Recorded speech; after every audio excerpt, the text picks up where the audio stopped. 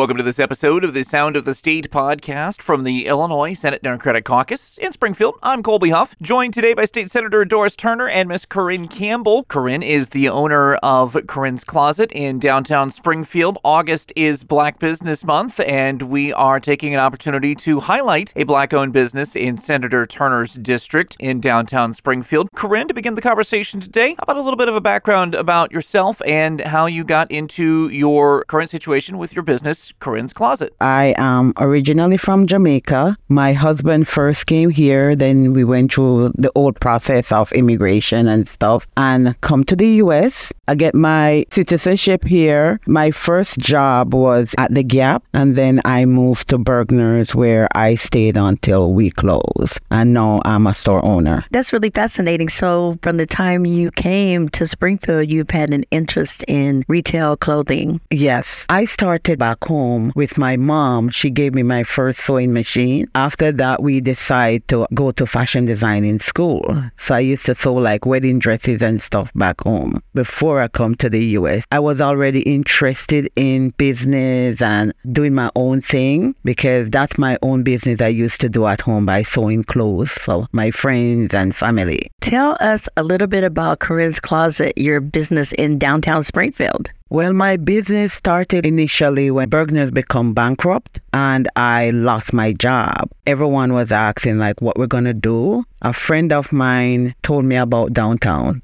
I'm like, oh, I have been passing that building for years. So I opened my store there, Corinne's Closet. I started out, to be honest, with my closet. So I said Corrine Closet because we shop. So I started out with pre-love. Then I moved into newer because when you come on to the holiday time, you have to remember people are not open yet to buying pre-love item as a gift. That's what I was getting from my store. So I start bringing in newer, and that's where you're balancing it out.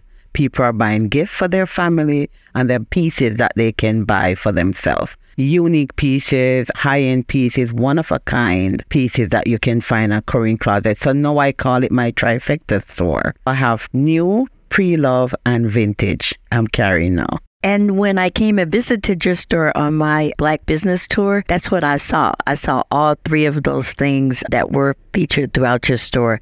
You have some wonderful items in each one of those categories. So are there any specific challenges that come with being a Black business? I could stay and tell you the story of when I tried to open a restaurant before. That one I would call challenging. You buy up all that you could to open a restaurant. Then you needed help. And then you go to places to find funding, which was really hard. You get the turn back, because when I come here, I learned that being an immigrant, you can get certain kind of help to start a business, plus minority, plus being a Black person. But that's when I would call it like a challenge that I had. For Corrine Closet, no, I was more prepared. So I use the liquidators. I use my own funding, my husband and family team together and make Corrine Closet happen. So it is a real family work of love that came together. Yeah, that came together. My son helped me right now running the store. So if you could go back to the day that you first started your business, what piece of advice would you give yourself?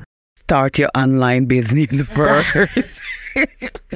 I think the same day when you're launching your store, you should be able to launch your online business, because when you start running a small business, everything now rely on you as an individual. So it's hard to balance a website and then start your business and running a store. And that time I start doing it myself because the kids were doing their own job. My husband have his job. So it's all on you. So I'm there 24/7. So my advice to anyone who is starting a business and deciding that they want to do the website and they're not having funding, do your website first. Start that out, that when you have your customer to launch, then you have your website and your business. And it's much easier, I think. As we said before, August is Black Business Month. So as we come up on the end of August and the end of Black Business Month, why do you think this month is important and why is it important to you? To me, it was really inspirational to see all the Black business that reached somewhere and their story. So for me, it was just knowledge, being in this country and then to get to see more businesses opening and Black business and how they started. It really inspires you to stay in this and stick it out and be strong. And I would tell anyone that who is interested can come and tap me on my shoulder, because you make mistakes while you're doing this. You learn a lot from it. So I'm not saying I'm a pro, but I can give you advice, because the main thing was when I was starting funding, I look it up how much thousands of dollars it would cost you to open a business. And I started on just a small percentage, just by being smart and thinking of how you get your fixtures. Sad to say, stores are closing. That's when you start looking to buy up your stuff, because that is a big part of your funding. So you have to be smart about when the funding is, or you don't want to get a loan, because then you have to now pay back a loan, which sometimes you can see your store might or might not make it.